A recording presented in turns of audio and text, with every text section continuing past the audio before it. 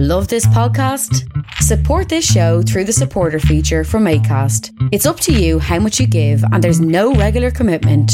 Just hit the link in the show description to support now.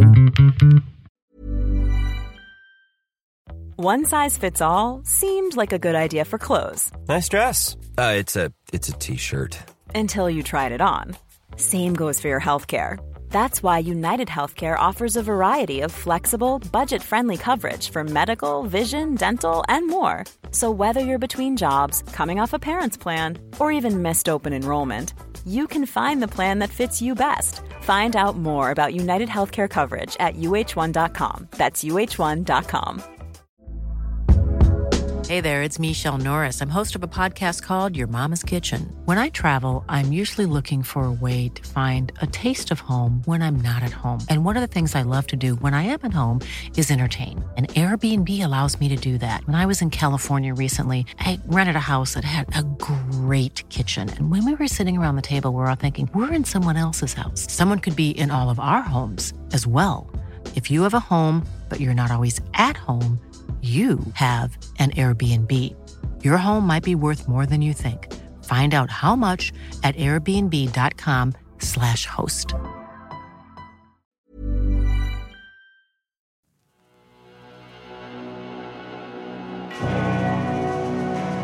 Pentagram, dedicated to Henry Foreman. In the years of the primal force and the dawn of terrestrial birth, man mastered the mammoth and horde, and man was the lord of the earth. He made him an hollow skin from the heart of an holy tree. He compassed the earth therein, and man was the lord of the sea. He controlled the vigorous steam, he harnessed the lightning for hire. He drove the celestial team, and man was the lord of the fire. Deep mouths from their thrones. Well, welcome to episode 82 of Agitators Anonymous. I'm Alan Averill, and you are very welcome, or at least kind of welcome, as we fast approach the 100 episodes of Season 1. Season 1 still until, as I said, the emergency is over, so it's going to be Season 1 for probably as long as my mental state holds out and I am able to do this. So, let's do it. Is it a bit of a fudge, as they say? Yes, I am from the 1950s to ask some questions on Instagram and then make a podcast out of it. There is also a podcast I have made, which is looking back over the last 21 months, about a few of the things that I said that have or have not come true. There's a part 1, which is a few episodes ago. Maybe check it out. I've put that episode on the long finger. I'm going to give it a couple more weeks because I have a feeling that the opening of society, for example, our Freedom Day that we had here in Dublin, is going to take a couple of weeks for the repercussions to sift through society before the saber-rattling ghouls of our unelected Health Service Stasi decide that we may move back to some form of circuit-breaking restrictions, or maybe not. So let's wait and see if that happens, because that may inform some of the other things that I was talking about. And, you know, although that podcast, which I've put on the long finger, mainly discusses media behavior, media complicit behavior. That's a complicated word to say.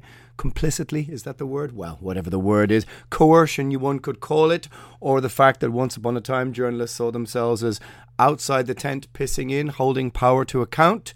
But that would seem to have changed. They are now inside the tent, holding up the structures of power, pissing out on, well, let's call them the working class, because class, I think, is still one of the most important words that one can use today to describe the situation that we are in. The pajama class who are able to stay at home and work fail to understand the politics of the working class they despise so much, etc., etc. That was a heavy sentence, wasn't it? Well, that's what that podcast is particularly about. So you maybe are going to have to wait. You maybe are going to have to wait a few weeks for that as some more dust settles, or whatever way you want to say it. So you can follow me on Nemthianga _primordial over on Instagram.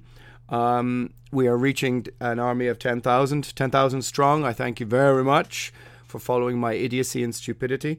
Primordial has now an official Instagram page. Yes, I am aware that it took a long time to get in the game, and it was just another extra thing for me to do, to be honest, and the thought of more unpaid work, as they say, just filled me with an existential dread, but here we are. So it would be very helpful if you went over there and followed Primordial_official. There's some cool old photos and old flyers.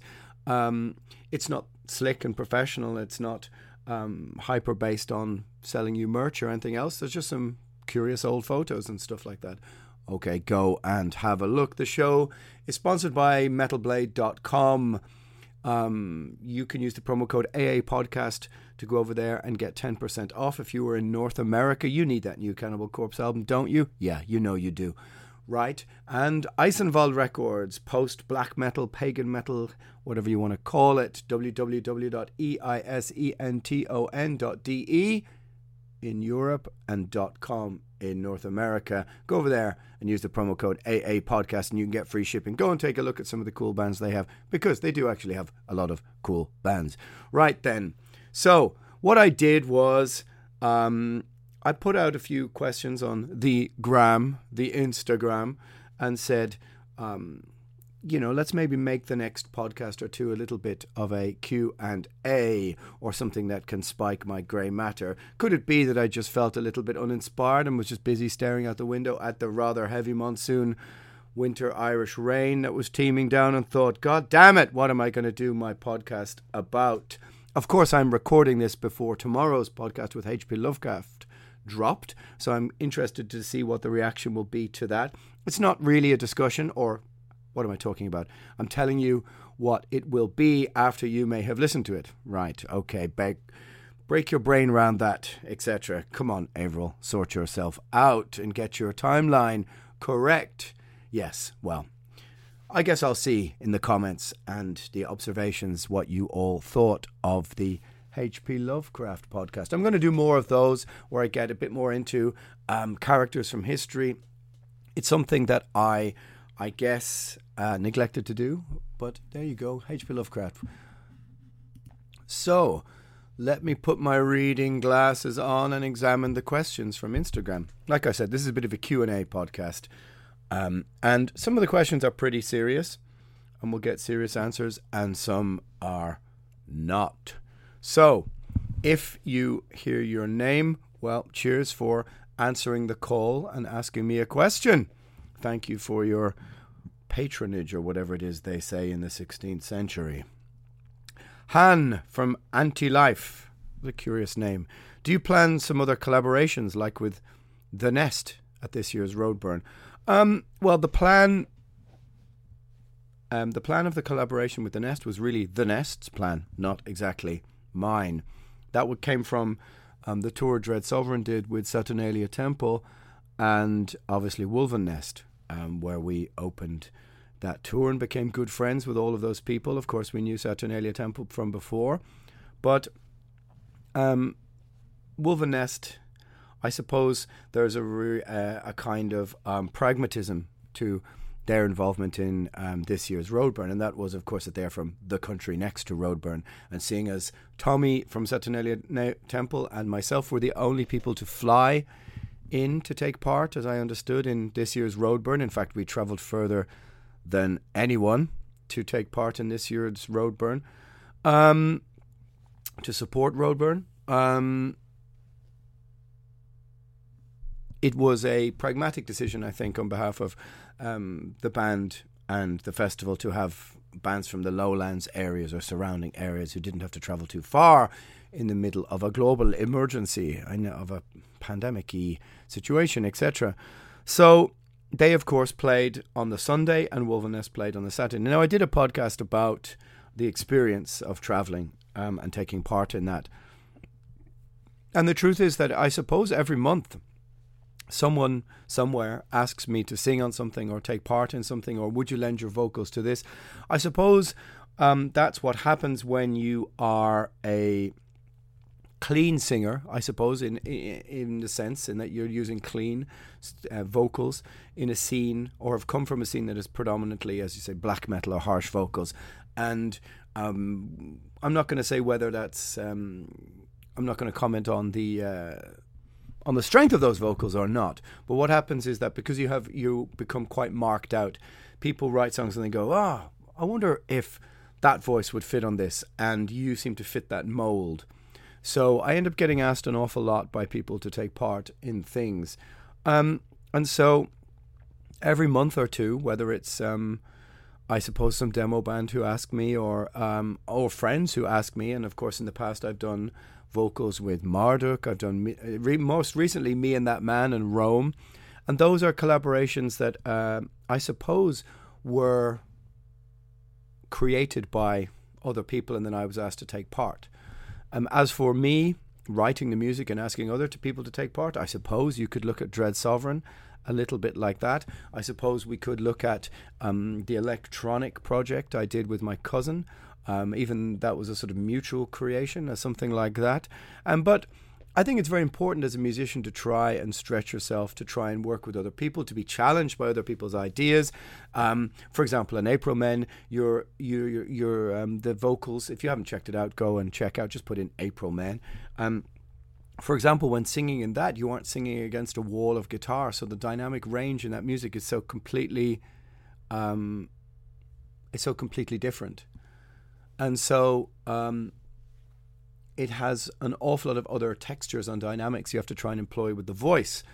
Same with Me and That Man, and same with Rome. You find yourself singing over much quieter music, essentially, I suppose, because it's acoustic or electronic. And that's a whole different set of skills to try and learn, because you're used to kind of bellowing sometimes in the Dickinson 83 mold, because you have to be heard over a wall of frequencies, and so therefore it changes the game a bit. But I am always planning something. I'm always plotting something. I think it's very important to not stand still, to always keep moving, to keep doing something else. As long as you have the energy and the I suppose the level is high. I don't really want to take part in something that's just sort of half-hearted and go, here's a verse of a vocal. You have to sort of put everything into it. But I also don't want to be the guy who appears on every other record every time there's a clean vocal. So it's a rather difficult line to walk sometimes, to know which to take part in or not to take part in. But certainly the collaboration with Wolvenest was something that it was entirely self-evident as soon as I was asked, and as soon as I heard the song that was written with my singing in mind, I went, yep, of course, no, I'm in with this. And then of course I talked to Tommy from Saturnalia Temple, who you should all go and check out, by the way. And I said, man, we have to travel to this. We have to make a point about going, a bit of a statement. And so that's how the whole thing took shape. And then you rehearse in Belgium. And what a feeling that was after a year off, or a year and more off, which felt like 10 years, to be back in a room with creative people. And that's really what you want to do. I suppose the moment where you step out from being a hobbyist to a musician is a very important internal decision-making process, where you decide one day, you know what, I'm a musician, and that's what I'm going to put when I fill in those silly forms when I enter one country into the next, and I go, and it says profession, which once upon a time I would have been I don't know, shit talker, hobbyist, pirate, whatever you want, vagrant, whatever. Now I put musician. It can be a poorly paid profession, of course, but a profession nonetheless. So there's always something happening, and I always have some kind of plan for something in the back of my head. Somewhere is a plan to make a kind of really stripped down, acoustic-y sort of vocal-based record, but which I might try and record at some stage next year. Who knows? I don't know if the world really needs that. I know that many people said, the pandemic is going to inspire lots of people to make lots more music. And I thought, is that really a good thing when you pick up a metal magazine and you see hundreds and hundreds and hundreds releases every month, and there doesn't seem to be any slowing of the process? I thought maybe it's a better time to take stock, to take a bit of reflection on what music you were making, rather than every metal musician churning out a neo-folk album and an Americana album, and here's my this album and here's my that album. I don't know. But I understand the need, the will, the necessity to keep moving. So you're walking some kind of creative tightrope, I think. But as long as you have energy to do it, I think that, well, why not? It's a short spin around this mortal coil, as they say, before you shuffle off this earth. So why not try and leave as much of a creative mark as you can, is my sort of idea about how to approach all of it. Grind your mind, 77. Grind or grindy our mind, maybe. Which is it? Any chance of other members on for a chat? I fully understand it's not the Primordial Podcast.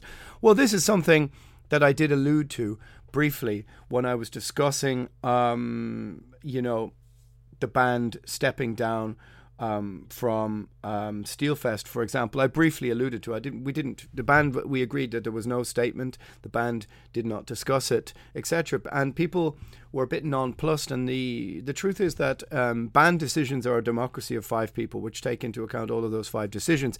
Agitators Anonymous is my podcast. It's my waffling. It's my talking. It's my debating. It's not the Primordial Podcast, and there must be a separation between those two things. It's not the mouthpiece or the sort of COVID promo for Primordial. It's not the thing that I do to keep the band in the spotlight, if that can really be the word for it, during the pandemic or whatever you want to call it. It's a personal necessity, I guess. It's a way of me personally exercising my demons or dealing with ideas or putting out just putting out thoughts into the ether for all the people who deem it worthy of listening to, or whatever you want to call it. There's a division, and that division is Agitators Anonymous is me, and it is not the Primordial Podcast. So as long as you make that division in your mind and don't hold Primordial personally responsible for maybe a view that I hold that you think to yourself, I disagree with that. As you may find, there are some that you disagree with in the fullness of this podcast. Make the division that I don't speak for Primordial, nor have I ever said that I was during this podcast. So, that's an important division. And I think that that's a good prompt question to answer that fundamentally. That if the band decides, no, that's not ours to discuss, well, then I don't, discuss it on their behalf, so to speak, even though it may seem that I am doing that right now. Any chance of the other members on for a chat? I mean, there is and there isn't. If you've ever seen video interviews, and they are rare with the other members of Primordial, it's not really their thing. They aren't really into that. Kieran does a few. Maybe I can get him on sometime. But, people are busy. They have different responsibilities in life. I just happen to be a fancy Dan man of leisure who has the time to answer your questions on the Instagram, whereas Kieran, as a hard-working chap, doesn't. But maybe. It would make sense that now, this year being the 30th anniversary of the band, since we started out as wee baby teenagers with baby faces full of hopes and dreams. That's a strange sentence, isn't it? That I should get some of them on. But, trying to organise that can be greeted with a shrug of the shoulders. And why not? Because there are other things to be doing with your life. Who would play you in Nemthianga the movie from Darkside Dublin? Oh, there's a smart arse of a question. Who would play me? I've always fancied myself as a bit of a thespian. Maybe it's not too late for me to do it, is it? I mean, am I that far removed from my teenage years? Who would play me in Nemthianga the movie? Can I pick someone from history? I'd like an Oliver Reed or a Richard Burton or something. One of those burly old, back of the hand to nonsense kind of actors from the 1950s, 60s or 70s. That would be my choice. A hard drinking, womanizing, sex, drugs and rock and rolling kind of thespian who's also able to handle the roles of the Shakespeares and Hamlets while also drinking 30 pints of lager and showing the back of his hand to all those who disagree with him. Blah, blah, blah. I don't know. Can I pick Richard Burton? I think he'd be perfect. Or I suppose any ginger actor from the 1980s who disappeared out of view. There was quite a few ginger actors in the 80s, wasn't there? But they kind of disappeared off the radar, didn't they, really? They're not in vogue anymore. So seeing as I feel part of a victimized class, the Gingers, I would like to see some sort of up-and-coming famous young ginger take the role on of my life.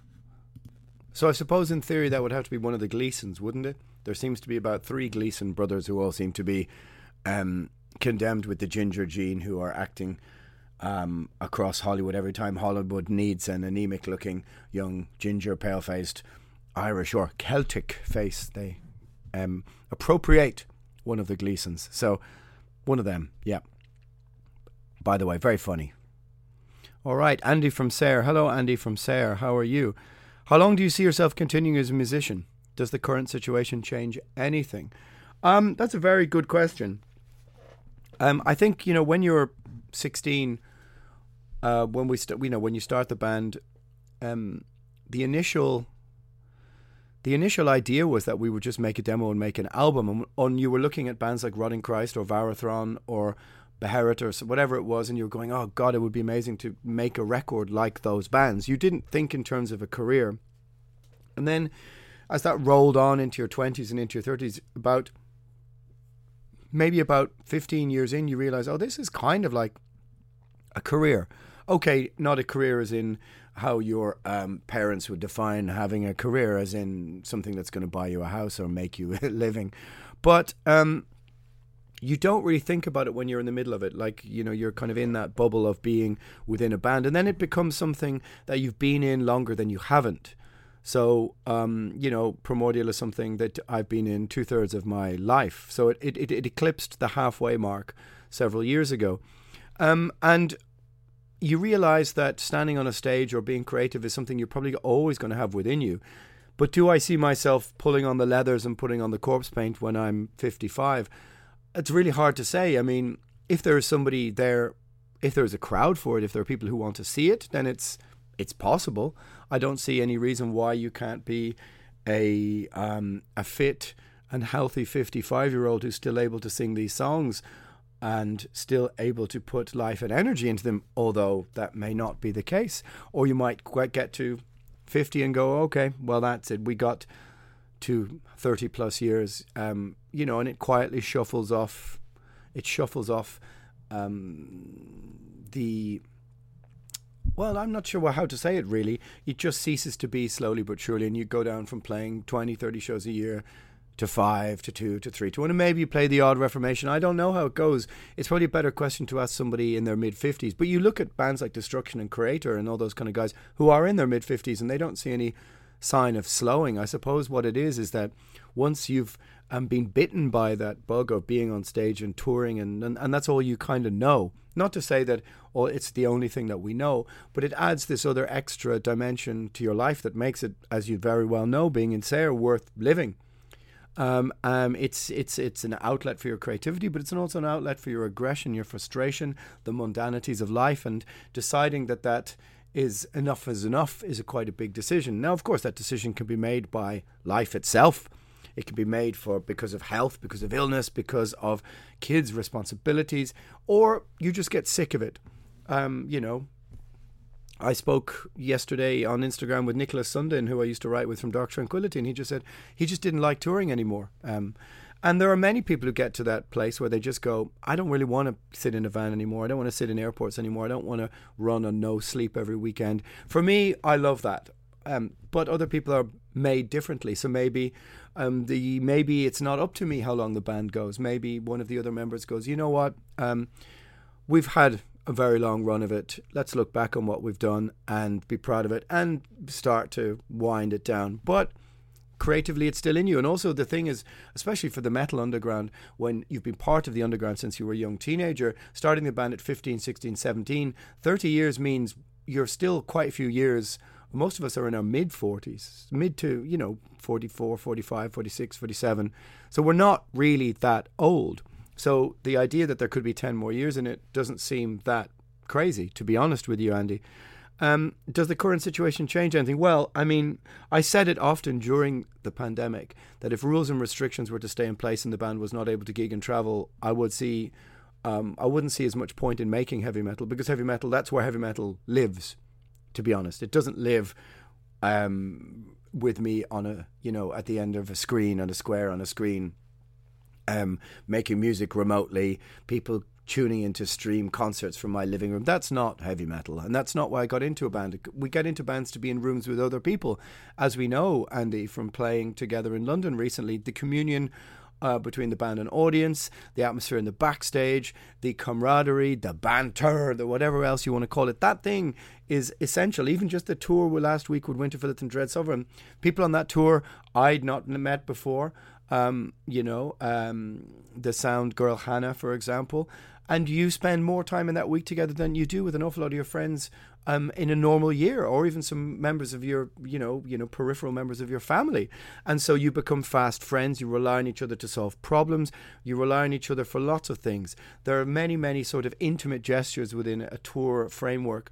The other guys in Dread Sovereign who may not have known Winterfillet guys, or you don't know somebody on a tour and you make fast friends. And you know that moment where maybe you could give them a call when you're in the city and go, hey man, I'm in trouble, whatever. Where sometimes I get a call from one of the Niflheim brothers going, Blaze Bailey is in town, can we stay on your floor? And I go, sorry, Eric. And I go, yeah, of course.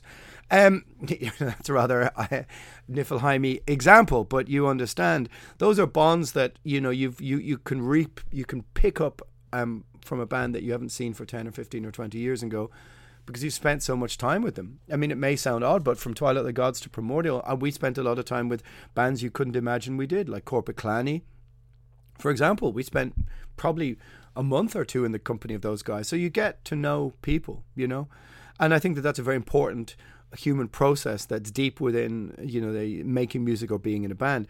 The current situation changed anything. I mean, I railed against it and was frustrated and angry at the idea that I thought, and I still do believe, that draconian authoritarian measures were putting art, creativity, culture, and everything like that in that realm was put to the sword first.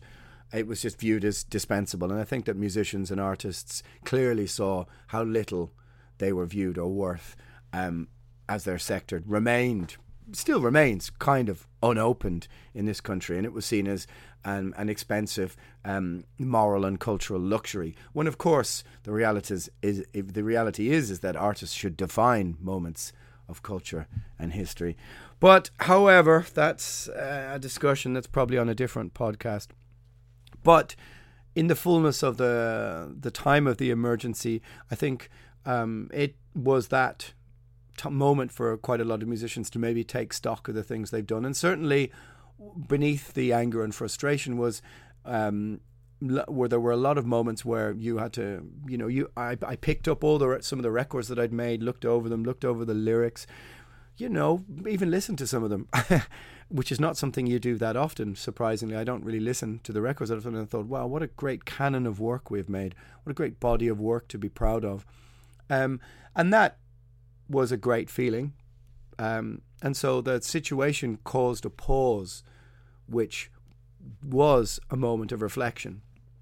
An important moment of reflection, even if it wasn't needed or wanted, at least not from my behalf, because if somebody had said to me, hey, you have a year or two off and you can take a backpack and go around South America and turn off your social media, brilliant.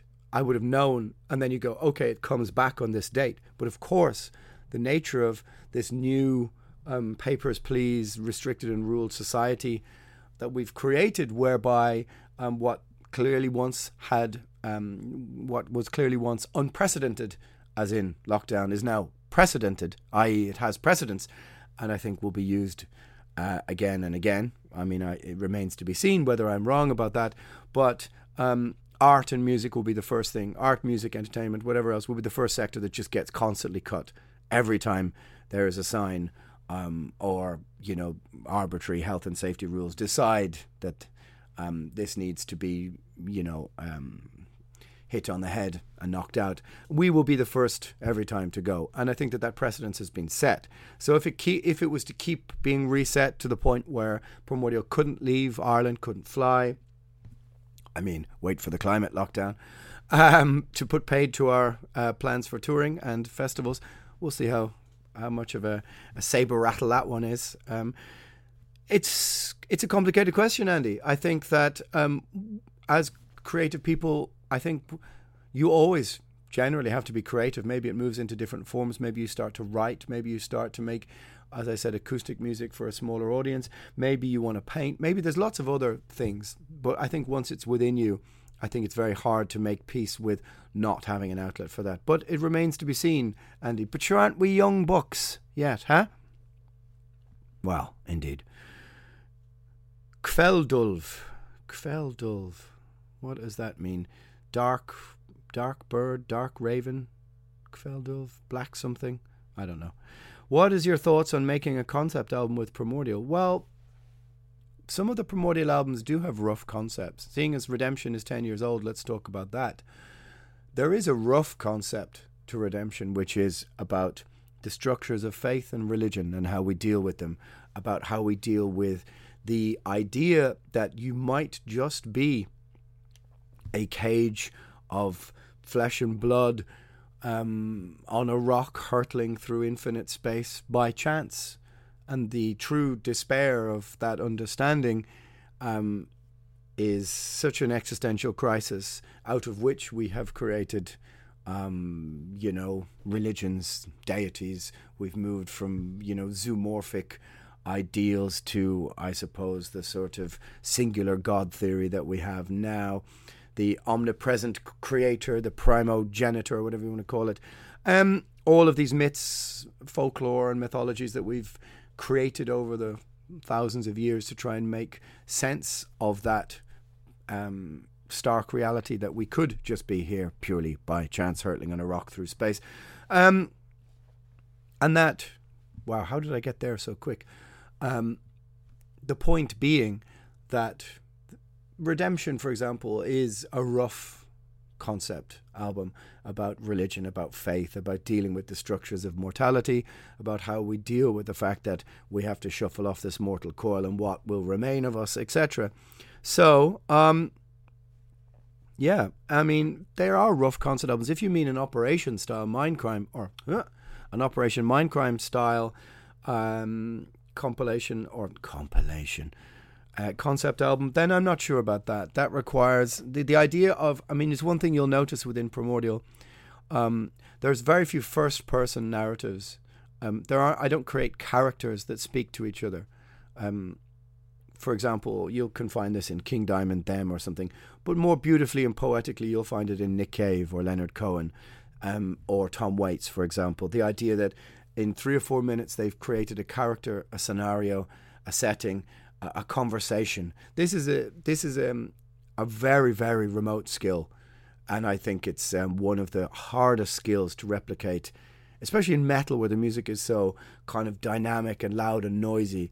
Often to try and recreate a conversation between characters in a story framework within the movement is something I very rarely touched, and I think it's a skill I probably don't have, which is what makes, for example, if you take Red Right Hand or something, like take a Nick Cave lyric and look at how he explores in 4, 5 or 6 minutes the relationship between two characters, and you're in the story, you're right in there, and he takes you right in from the first few lines. This is a very, very difficult skill, I think, as a lyric writer, and I don't know if there's any real metal bands who've really tried to handle that.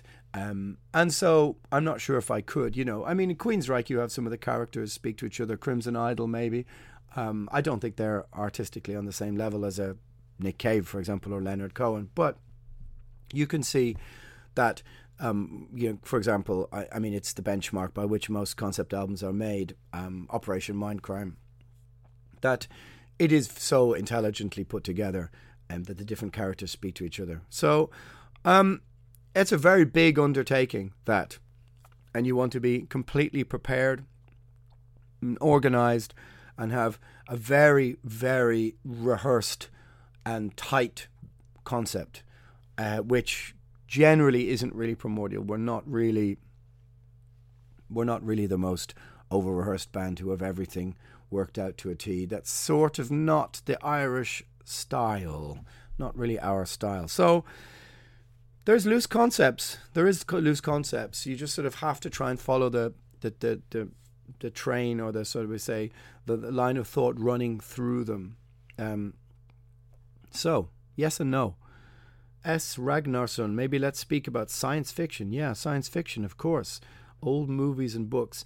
I must admit, and I'll say it sort of straight out, I'm not a movie buff. I'm not a movie person. I am and I am not, in that I enjoy going to the movies, and I have some, things that I liked.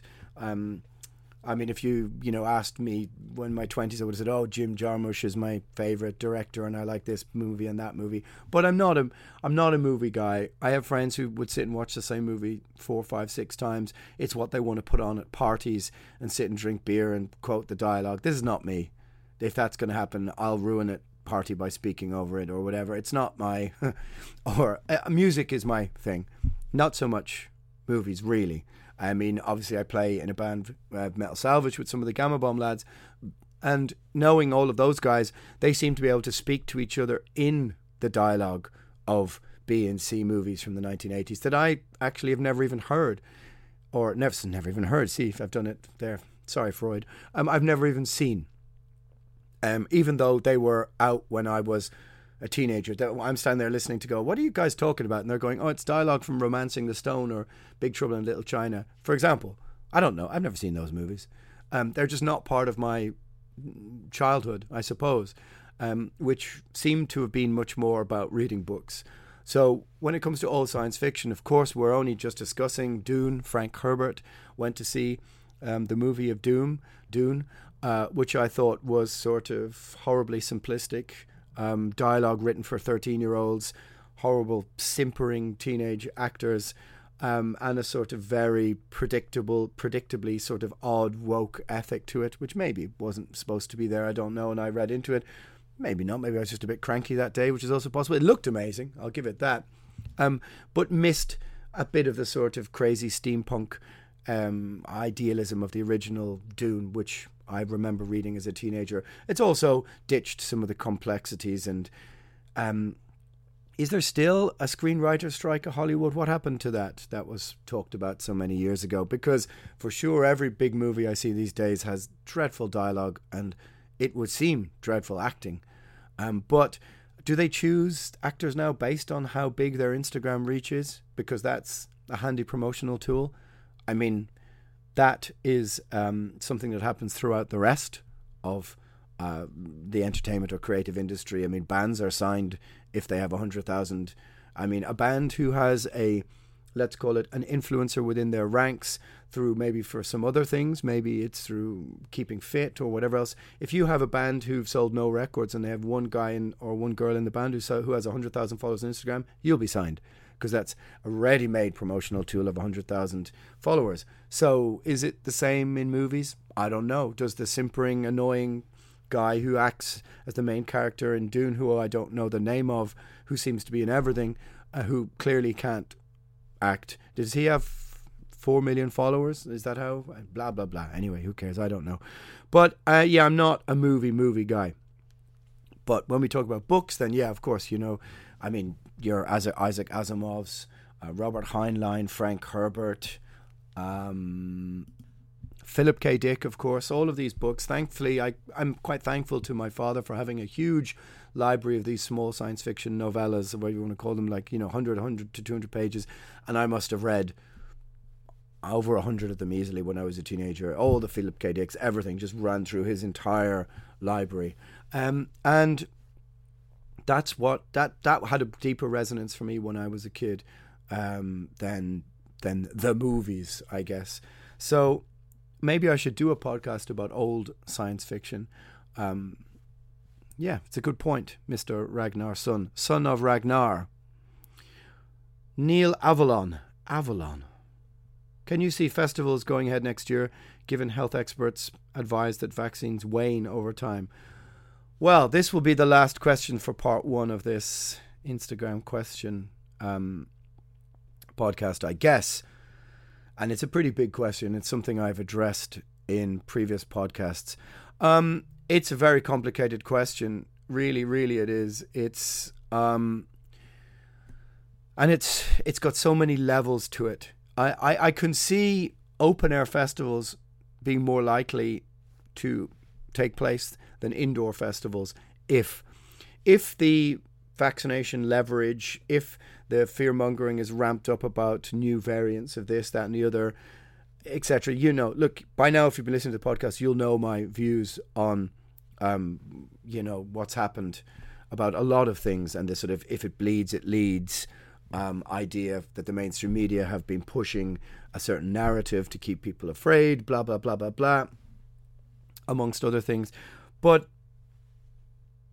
the idea that indoor entertainment, as I said like 15 minutes ago, or indoor art, or whatever you want to call it, those spaces where people are social with each other will be the first to be cut every time there's some reason for state, tech, pharma to decide that is so. They will be the first things to go every time.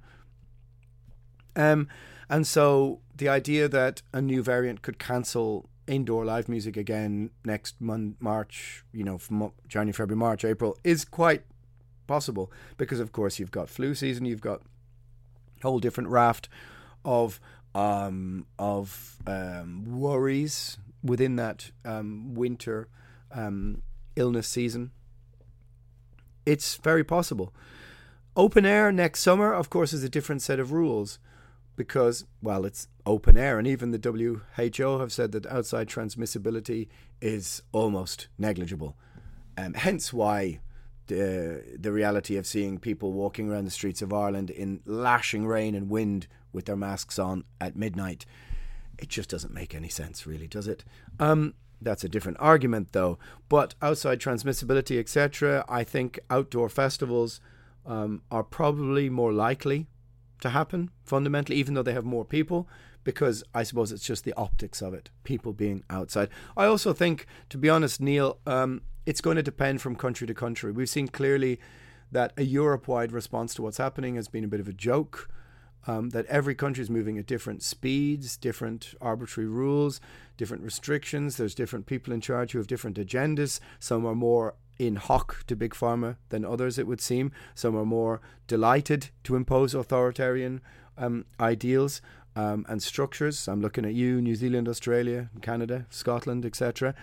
Some aren't. I'm looking at you, Eastern Europe, who know what authoritarianism is quite clearly because they have had it in living memory. And the people there are not going to put up with the same things that seem to fly in Anglosphere, shall we say, slightly pampered countries that have a broader middle-class acquiescence to such things. But that's, of course, a different question. I know you got to use the word acquiescence. Maybe I used it in the wrong context there.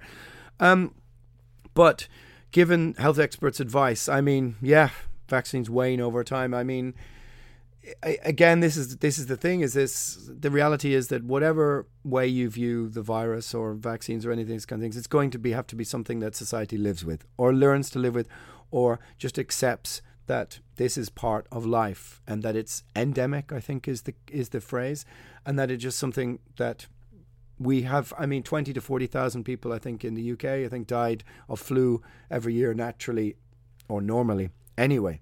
So, and die from many, many other things. There's an envelope of death, whatever it is, several millions every year on the earth, and that doesn't change. So living with that, but then again, that requires a certain dismantling of the structures that we've put in place around it.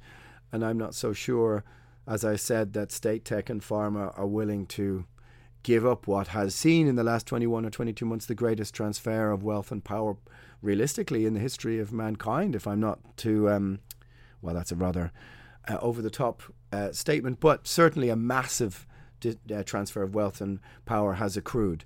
And why would the people who are at the receiving end of that wish it to stop? Certainly not so you can have a gig or two, right?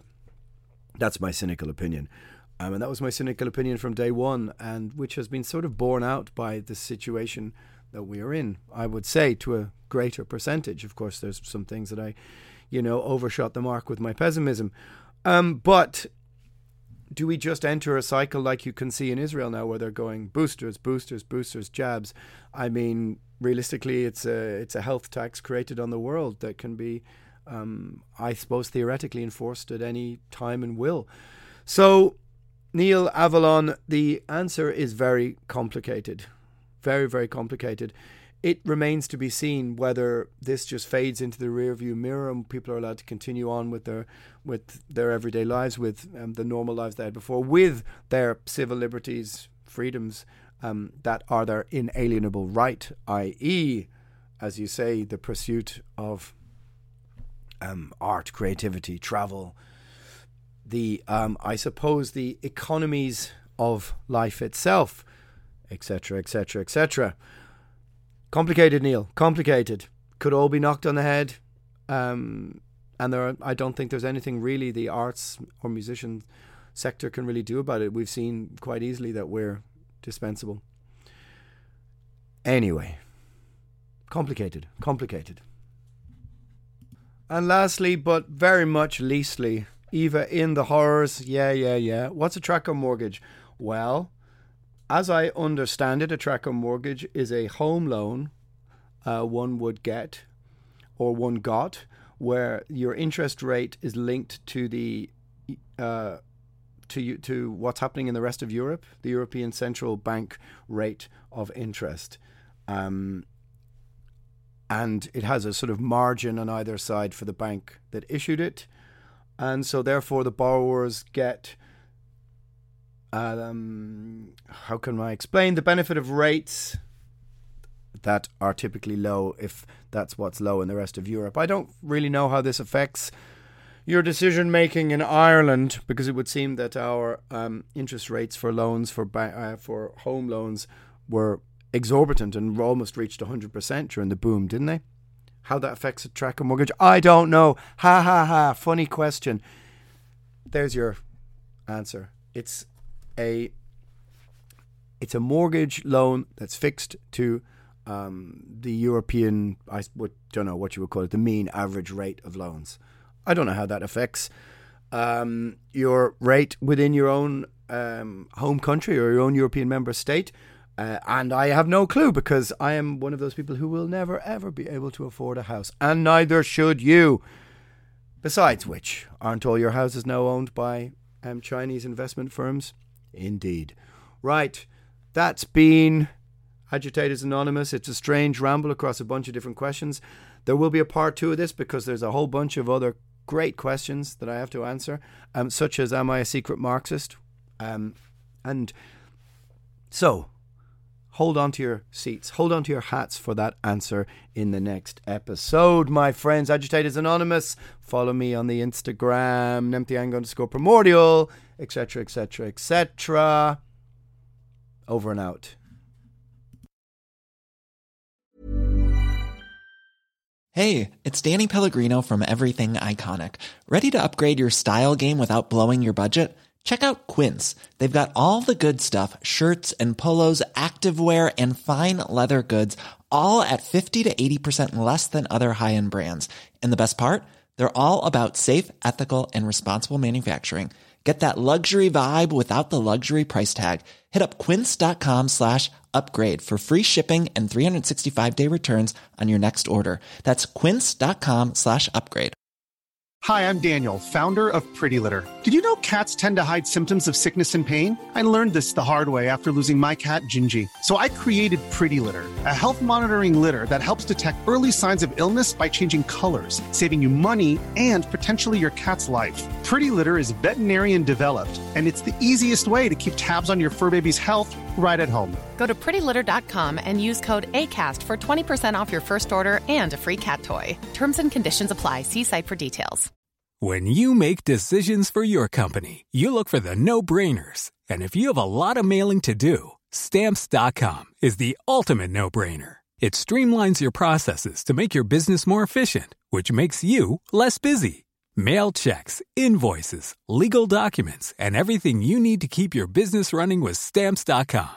Seamlessly connect with every major marketplace and shopping cart. Schedule package pickups and see your cheapest and fastest shipping options from different carriers, with rates up to 89% off USPS and UPS rates. And with the Stamps.com mobile app, you can take care of mailing and shipping wherever you are. Make the same no-brainer decision as over 1 million other businesses with Stamps.com. Sign up with code PROGRAM for a 4-week trial, plus free postage and a free digital scale. No long-term commitments or contracts. That's Stamps.com. Code PROGRAM.